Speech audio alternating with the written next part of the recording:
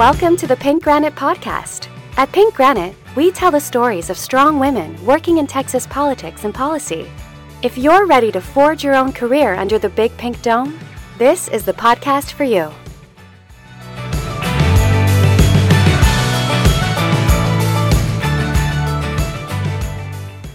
Pink Granite is generously sponsored by Davis Kaufman, PLLC, Denise Rose, Lumen, the Mach 1 Group, McGuire Woods Consulting, Public Blueprint, Venture Alliance Group, and Amy Whitehead. Welcome, everybody, to this latest episode of the Pink Granite Podcast. This is Amy Whitehead, the founder of Pink Granite, and I am very excited to introduce Anna Muskey-Goldwyn to everyone. Anna is a screenwriter and also the co-founder of Political Playlist, which is a really cool resource for discovering information about young congressional members and what issues are important to them. And it's nonpartisan, and it's just a really great way to get in easily in your inbox, accessible information about your congressional representatives. And we just thought that from the Pink Granite perspective, this is something we don't often get into, of being able to really decipher the issues, and especially not on the national level. So we just thought this would be a great opportunity to host a little bit of a different kind of episode where we're sharing resources that are out in the world for everyone to take advantage of, and hopefully, everyone will get a chance to check it out. So, Anna, thank you so much for being here and taking the time. We found each other on Instagram, and so I totally cold called you and said, as everyone does these days, right? We just make friends on Instagram. I know, we're shameless that way. And so I'm just like, hey, this is really cool. I signed up for it. I got my newsletter earlier, I think today or yesterday, and it's just great because I love scrolling through. I don't get to pay as much attention to national politics as I would like. And I focus primarily on state in my job. And so it's just a really easy, accessible way to hit the high points with people that are, a lot like me in my, age and demographics. And so I will let you just kind of give us an explanation, since it's your baby, all about what Political Playlist is and kind of how you guys started it. Yeah, my dogs and Political Playlist, those are my only babies. Yes. So we've actually been working on the project for quite some time, a couple years, but we officially launched it in November of 2020, right before the presidential election. And what Political Playlist is in a big overview, we're really trying to find new ways to connect people with the political system. I think that we're living in a world where people are paying attention to politics more than they ever have, but also feel pretty much more disconnected from politics than they ever have. And what we want to do is create access points for people to say, hey, you don't have to feel so disenfranchised. Like you had just said, the information we're putting out there is digestible, it's concise, it does just hit those sort of top level points. And that's really our goal. And the primary way that we do that right now is by highlighting these young members of Congress. And the reason that we decided to focus on young people is that, I'm 31, I'm a millennial, so is my co-founder, and then our third partner as well. And we actually met a young woman who was a congresswoman, and she got voted out, but her name was Abby Finkenauer. She was from Iowa. She served for one term, elected in 2018. And what we realized when I met her, I was like, wow, this person is like me. She was my age, and I'd been involved in and cared about politics for quite some time, but it was in that moment that I really felt like I could see myself in a politician. I think that oftentimes we envision politicians as sort of existing on some other level of reality or some other kind of level of intellect, and it's just not true. They are like us. And I think especially for young people, we wanted to give people a way to say, hey, you can find ways to identify with people at the very highest level of government. And by doing that, you might suddenly start to realize how important it is what they're doing. And then, ultimately our goal is to get people engaged. And the very gist of it is to get young people to vote. Because as I'm sure you know, and many of your listeners know, voter turnout amongst young Americans is still pretty dismal, considering the numbers that we have. Millennials and Gen Z, millennials in itself, but now with Gen Z growing and growing, is by far the largest voting bloc in the country.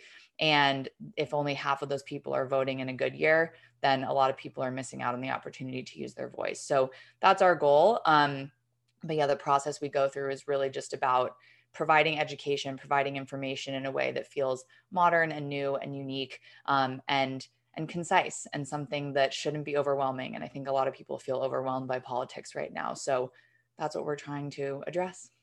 Yeah, I think that's fantastic. Just demystifying the process in general is something that I think is so important because, like you said, I think I wrote down another level of intellect because that is, it's something that you think of. It's hard to make those comparisons, and then you realize someone's your age, and it's like, oh wait, this person's younger than me, which is kind of what my life has been lately. I'm an elder millennial, so yes, I'm like, oh, that person's actually younger than me, so surely I, could understand this too. But yeah, I think that's really great. So what has the response been so far? I mean, you launched it earlier this year, so it's still really new, but kind of how are you guys getting the word out, and how's it going? Yeah, I mean, we've been really pleased. I think that, like a lot of things in the media space, a slow and steady growth is kind of what you want to aim for. Yeah. And we've definitely been marching to the beat of that drum. We launched in November. With that said, we wanted to sort of make sure we had a month to just figure everything out and make sure everything was functioning properly. Because one of the big things that we felt was we wanted the experience to be customized. And we thought that that was something that really wasn't out there. People get a lot of newsletters, they consume a lot of things, but none of it is really, really tailored towards the user. And so one of the big things that we invested in from the beginning was creating this website that after you take this quick survey, you get your playlist of 5 young politicians, and that playlist is unique to you, and it's unique to the interests that you have and that you care and the issues that you care about. And so, when we first launched, we were like, okay, we got to make sure that this is all working properly. Like any sort of tech situation, we did some troubleshooting, but then starting this year in January, we were very much off to the races. And we've been really pleased so far. I mean, on multiple different levels, we've had some really interesting press. We've been written up in Politico. We, have started to go on podcasts like yours. But honestly, on the more sort of human level, we've really been inspired by the response that we've gotten. We've had, you're not the only one reaching out to us on Instagram. Yeah. We've had a lot of people reach out, many of them just saying like, this is what I've been looking for. This is sort of the tool that I want. Like we had this one great conversation with this woman on DMs where she was telling us how, her daughter was a political science student and she was so happy to find this because she felt like she and her daughter could like talk about something together. But then what's been really even more amazing is, we're a very small team. There's really 3 of us that work on this right now, but we've started to build it just with people volunteering to help because they believe in what we're doing. And that help has obviously been instrumental from like a logistics standpoint, but I think even more from like a mission standpoint, realizing that there are young people out there. I mean, a handful of the people that work with us are in high school. And Oh, wow. I think that we tend to think in this like partisan world that, Gen Z is sort of so far one way or the other. And even if they might have beliefs that sway in one direction or the other, I think there is really a thirst for conversation, even amongst 16, 17-year-olds. And that's been the coolest thing, is to start to see the response, not just from like press and media and being able to really amplify our message in a larger scale, which, we're continuing to do. But I think also knowing that there's a lot of like peer-to-peer discussion about political playlist has been very heartening for us. Yeah, I think just sharing information is so important. And I think that you guys, you are doing it in a very, what appears to me to be a very balanced way. And it's not a lot of fluff and it's not a lot of opinion, which I think is very rare these days. It's so hard to know kind of what the biases are behind the things that you're reading about, especially congressional level issues. And so, I think that has been, a breath of fresh air in my inbox when I see it. I'm like, okay, this is pretty balanced and this is facts. Yeah. And it's just, it's a beautiful website too. When I look at it, I'm just like, this is so nice. How did they do this? And it's just easy and it flows along. Yeah, that was like, I'm glad that you mentioned that because, I think that one sort of challenge that we really felt like we were going to face in being nonpartisan, and I'm sure you've experienced this in the work that you do, is like, right now we're living in this world where the loudest voices seem to be winning out. And, I think that we wanted to figure out how can we make this nonpartisan objective approach be something that's like chic, be something that feels modern. And that really started with making something that looked really cool. And so we worked really hard on the design of everything because whether we know it or not, we've all, our taste level has increased for what we'll tolerate in terms of design from a website or from a social media platform. And we wanted to play into that enhanced taste level of not just young people, but all people.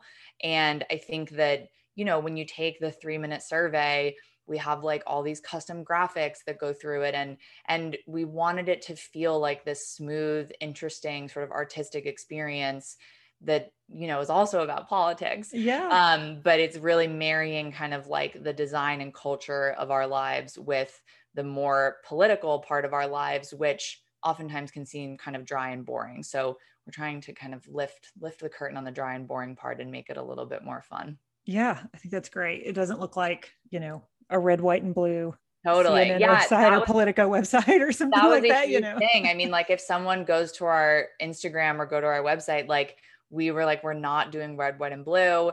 We had so many back and forths about, okay, what are the variations we're going to do? And we kind of ended up with this like dark mint green and dark orange. And it's really worked. And it's our play on the red, white, and blue. So we're proud of that. Yeah, no, it is beautiful. So let's flip a little bit and we'll kind of get back at the end and tell everybody where to find it and all of those things. But just from your background, because this is a lot of what we focus on with Pink Granite, is telling the stories of women who are doing this work. How did you become interested, because you're a screenwriter and also taking on this, political project? Like when did this happen? How did you, jump into the idea of making something political and kind of when you decided to get started on this? Yeah. I mean, I will say, like, I'm so impressed with young people, especially high school age people right now. Because when I was in high school, I was certainly not very politically aware. And just in terms of politics, I started to become a little bit more interested in college, but again, like not super active. I was really excited to vote.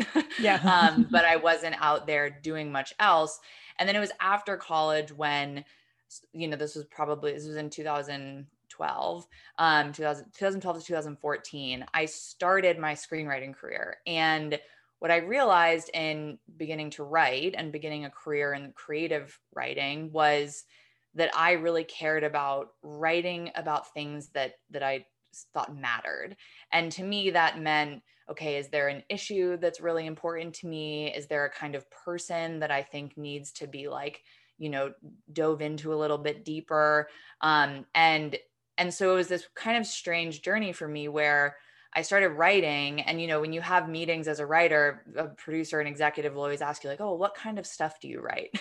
Which is just like the most general question. And so I had to really start thinking about what kind of stuff do I write? And the kind of stuff that I write is talking about an issue, but in a way that doesn't make people feel like they're being sort of beat over the head with information. Because, you don't want to watch a television show or a movie and be like, oh, that was just like a lesson, as opposed to, oh, that was really entertaining. And maybe I also learned something. That's more my goal. So in that process, I began to just pinpoint the things that mattered to me. And a big part of it was writing about women and was writing about the experiences that I'd had in my life that I had never really unpacked or understood, but started to realize as an adult were sort of very, very common amongst women my age. And a lot of learned things that I wasn't aware of that, I think in 2012, 2015, even like before all the Me Too stuff, I was beginning to kind of be like, oh, this is maybe not how it should have been for me in my life. And so that experience made me more political, just because my parents were very political. They were very engaged. But so it was always in my life, but it was in those years that I really started to connect, like, oh, so storytelling and writing in this like creative fictional way is also addressing these more like real life kind of important things that are being addressed in the political world. And so that was really when I started to be like, oh, now I'm actually interested in politics, because while I have what I do as a screenwriter, there's also this other world that's addressing it in a much more specific legislative way. And so starting to dive into that was actually like how I became friends with Anthony, my co-founder. We like met super randomly and started talking about this kind of stuff. And he grew up in a very political family. And it's just these conversations where you start to meet other people who care about the same things that you do. And so we met, and then about less than a year actually after we met, we just came up with this idea where we were like, we're the people in our friend groups where everyone would be like, who should I vote for? Or, what issue should I care about? Or what's on the ballot? And we would both say like, okay, well, it's great for our friends. We can tell them, but how cool would it be if we could like send them like a list, if we could send a playlist of people or issues to like a lot more people. And that was really how the name was born. And then we kind of got the ball rolling from there. So for me, politics and storytelling are not mutually exclusive. And I think that the most successful politicians right now are the best storytellers. And I think that actually young politicians, not across the board, but sort of in general, just from the work that we do, I think that young politicians and young people have a very unique storytelling ability. And I think that the good storytellers, especially of our generation, they're the ones that make the most effective politicians, or at least the politicians that are able to garner a lot of attention, which, is arguably just as, if not more important right now. So that's kind of my journey. And I'm very pleased to sort of have this like split life that weirdly has become one and the same in some ways. So yeah.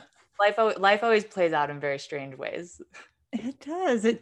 And yeah, that is, I think you're right on with the storytelling piece, even for those who are in politics that are outside of, that aren't members or legislators. I think even, if you're lobbying or if you are campaigning in some way, being able to tell that story and connect to the voter or, the legislator or the staff member or whatever, it is so important. And I agree. I think that everyone that I have encountered in maybe this younger generation, even younger than myself, yes. I think that they're so in tune to that, and they can break things down into, this is how this is a person this affects, and this is why this matters. And so, yeah, I think that's just such a cool correlation, because, I definitely, encounter a lot of folks in politics that don't have, people like, oh, I'm a lawyer or poli-sci background or this or that. And I think that some of the,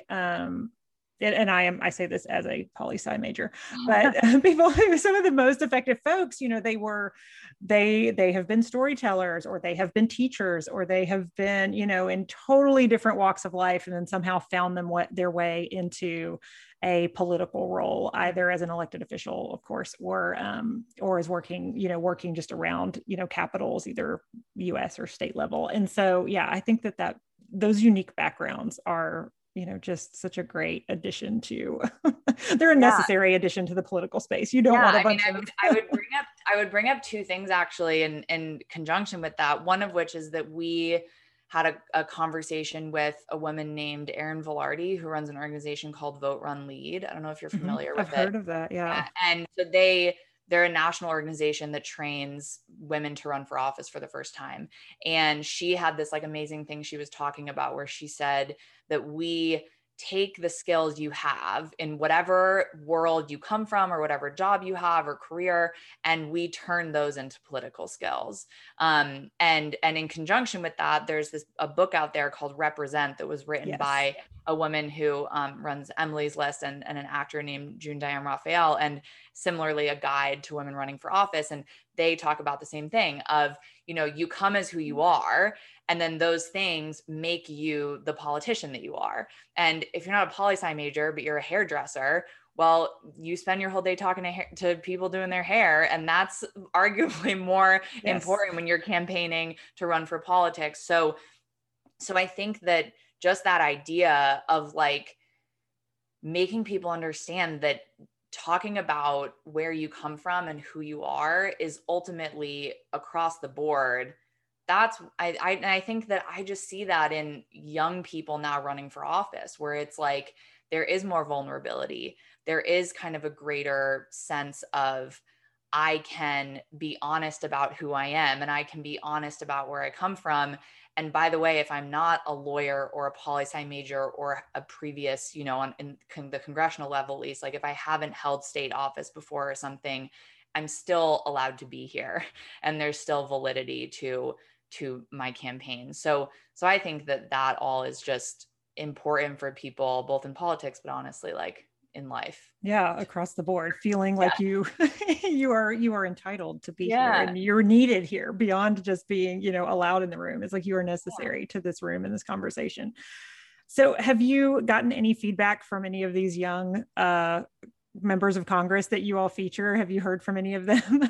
Yeah, so we've interviewed a handful of them, and we're lining up more interviews with them.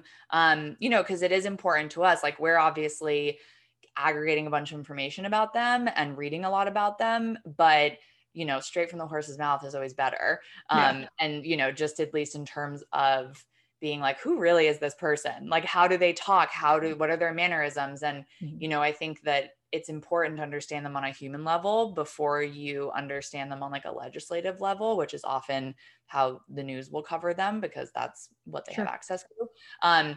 So we've talked to a couple Democrats, a couple Republicans, and I think that across the board, the response really has just been that, many of these people are not making headlines every day. There's a couple, like you have AOC or Dan Crenshaw from Texas, like there are some people who have figured out the media game and have blown it out of the park. But for the most part, there's 75 members of Congress under the age of 45, which is only 14%. And those 75 people, most of them you've never heard of. Most of them are not heads of committees. They're heads of subcommittees. Mm-hmm. So when you hear about stuff passing through committee, they're not going to be the ones on the news talking about it. And so I think that for them, when we talk to them, it's very much an opportunity to be like, who is this person on, just that like human face-to-face level. We're not drilling them on policy. We're not trying to like catch them in some sort of a lie. We just want to know who they are. And then you as a listener or a viewer or a user, then you can decide for yourself, like, oh, okay, I'm not that into that person. Or interestingly, I may be into that person when I thought I wasn't going to be, which is also an experience we want to elicit in people and get people outside their echo chamber a little bit. But yeah, I think that, speaking to the young politicians, it's just become very clear that a lot of them are on a real mission. Like anyone, when you start out a career at a high level, you have to be so motivated and so driven and know that for a lot of them, like they're going to be vulnerable in these seats for a long time because we're in this kind of like shakeup of a world where even if it's a safe red or a safe blue seat, you're seeing challenges all over the place. Mm-hmm. A variety of reasons. So I think just having like their feet to the fire a little bit, you do get this really interesting like intensity from them. And I think that they're response to what we're doing has just been that they say they feel it's important and they say Yeah. they're grateful that it exists. And that obviously makes us grateful to be able to do it. Yeah, that's fantastic. So what's kind of next for it? Do you see the political playlist expanding? I mean, what's the end game or the next the business next plan. step? Yeah. No. So we, like I said, we're just about 7 months old. So this has been Early. a very helpful 7 months to really solidify, what we're already doing, but more so where we want to go. And our goal, as I kind of mentioned at the beginning, is we want to be this nonpartisan catch-all for anyone to connect to politics, but specifically young people. And, like we focus on young politicians. We have this like fun design, we're sort of very active on social media. We do want to get young people really engaged, but we have a ton of users in their 60s who DM us on Instagram and tell us they love it. So we're definitely not ageist. But yeah, so our goal is to begin to create more access points for people to connect. So we have a conversation series that is going to that's on Instagram. And those conversations, we've been doing them for months. People can find them on our IGTV of our Instagram. And so those conversations are not just with politicians, and they're not even necessarily with people who work in politics. We did one with like a stylist and talked about fashion in politics. We did one with a motivational speaker and talked about communication and how communication affects politicians' sort of success or failures. So we've had a real breadth of conversation with people that hopefully allows users to see, okay, there's multiple ways that I can be like engaged in politics. It doesn't mean that I have to sit down and read the New York Times every morning. So that's one way. And so we're going to continue to expand that. We're also launching a podcast that's called the Political Playlist Happy Hour. And the first episode will be out in a few days. The first two, actually, we're kind of going to upload all at once. And that actually was born out of just like this fun thing we started doing on Instagram where we would do a little happy hour to talk about the newsletter that we sent out. And that's really evolved into something more structured. And it's me and my two partners. And then we would also have an interview in every episode. So we have the podcast, and then we want to continue to expand like our video content. We think that there's a lot of room for people to consume entertaining, interesting, funny things about these politicians that will help them feel more connected. And then on a much larger scale, we want to have a more regular newsletter. We want to start focusing a lot on culture and, doing a cultural newsletter that's about what books have you read? What TV shows should you be watching? What interesting documentaries are out there? So that people know that it doesn't have to be work to be informed, that there's a lot of mediums you can play with to get that educational experience. And so, as we continue to grow, we also just want to work on reaching other demographics. Like we've been talking to a lot of high school students, and we've learned that high schoolers don't read their email. So we're figuring out how can we transition what we're doing in our newsletter to a format that's more 16-year-old friendly. Oh my gosh, I'm so old. I didn't even have email as a high schooler. And they're already not reading it. No, trust. I was like, I thought I was like still really young. And then these 16-year-olds are like, what's email? But anyway, they're a huge and important audience. And so we want to figure out, and it's cool working with them because like they have suggestions that I would have never thought of. And that's obviously the cool thing about building a platform is that you can take these suggestions and run with them. So we have a lot of plans, but they really all fall under the umbrella of how can we just create more ways for people to connect to politics in an objective, nonpartisan way without feeling like they're overwhelmed or going crazy. Yeah, I think that is the key. It's so easy to get even someone who's personally really into it and chooses to inundate myself. Yeah. It can still like, you can always get to that point where you have to stop for just like a minute for your own self-preservation. Yeah, totally. Yeah. So, just a couple of wrap up questions. You mentioned all these resources. I think this is always a really well received question that we like to ask. Where do you get your news? Where do you like to go to build your personal knowledge on politics besides, of course, the playlist? Yeah, well, I will say, on Political Playlist, we aggregate all the news that we put out there. So when you get your newsletter, there's little news summaries that we work very hard to make sure they're like concise and funny and entertaining and quick to read. And I would say 95% of the news that we bring into the newsletter every time is actually from local news sources, which I have found to be an incredible way to consume news that I didn't really focus on before, except if it was in my own area. Because honestly, like no one knows these areas better than the local papers or local TV stations that cover them. And no one knows the issues that matter to that area more. So that's actually been like a huge thing for me, even personally, Political Playlist aside, is that looking at the news on all of these young members of Congress has made me start to realize, oh my God, there's all this stuff out there that I would have never read for any other reason. And then of course, our goal is to disseminate that information to everyone who subscribes to the newsletter. For me, like I've also grown to really value nonpartisan information. I think that it's very easy to get caught in our echo chamber, depending where you live or what your friends think or what your family thinks. Mm-hmm. And, I think before I would have kind of like a rhythm, but I would not really think about where I was getting that information.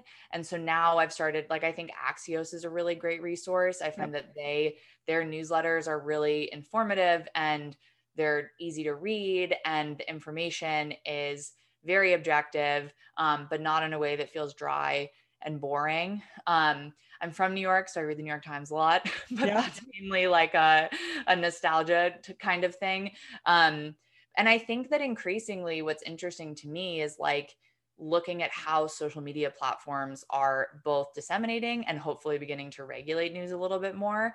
I think a lot of the young people we talk to, they're like, oh yeah, I just get my news on Instagram or I get my news on YouTube. And I'm kind of like, okay, well, that's interesting, but also like maybe a little bit scary. So I've started to just do more research of what's out there. And there's a guy who's a YouTuber that I think is a really great source named Philip DeFranco. I don't know if you've ever heard of his show. I haven't. I learned this from my boyfriend. I feel like the male audience of his show is probably much bigger than the female audience, but I find he's a YouTuber and I think he's been around for a really long time. But he's a really good example of like, I think a more modern way that people might be consuming news and starting, especially with younger people, looking for this kind of like quick, very sort of like, vloggy driven news. But from what I've found, I find his show to be the most objective and interesting and factual, and he cites all of his sources, and it doesn't feel like he's leveraging an opinion on anything. So that's in my sort of deep dive into like, if I was 17, how would I be reading the news? He's one that I've found that I think is really worthy, though personally, I still prefer reading my Axios newsletter every morning when I have breakfast. Yeah, I'm a reader too. But yeah, we'll find that. We'll make sure to put that in the show notes so people can find that too. But Anna, thank you so much for doing this. We really appreciate it. It's so fun. Like I said, we want to provide resources to, I hope all the Texans that are listening sign up for your newsletter. Tell us where to find it and how we can find you guys on social media and everywhere else that you are. Yeah. Well, first I'll just say, so I made sure to look before this. So there's actually five representatives from Texas who are on our platform who are under 45, but they're all men. So since you guys are a female ladies, I just wanted to like throw in a little girl power there of like, we got to get some young female representatives from Texas in the mix in Congress. But so you can find us at Political Playlist on Instagram. Just type in Political Playlist, and then our website, which is politicalplaylist.com. Very simple. And like I had mentioned, you go on, click create my playlist. You'll be guided through a very short little survey that hopefully will be fun and enjoyable to look at and take. And you'll get your custom playlist of 5 young politicians. And I would just mention that also on our website for, I'm sure people who listen to this are kind of political people. So if you want to get a little bit more information, we also have a very cool feature on our website called Meet Your Leaders in our menu. And it's an interactive map where you can see where all of the members of Congress who are under 45 are from and read their bios and some recent news about them. And then we also have a blog with a bunch of different kinds of like think pieces and press stuff on there. So people can check that out as well. But politicalplaylist.com, create your playlist to sign up and you'll start getting your newsletter. Our next one goes out 2 weeks from now. Awesome. Thank you so much for being here. Thank you very much. Bye.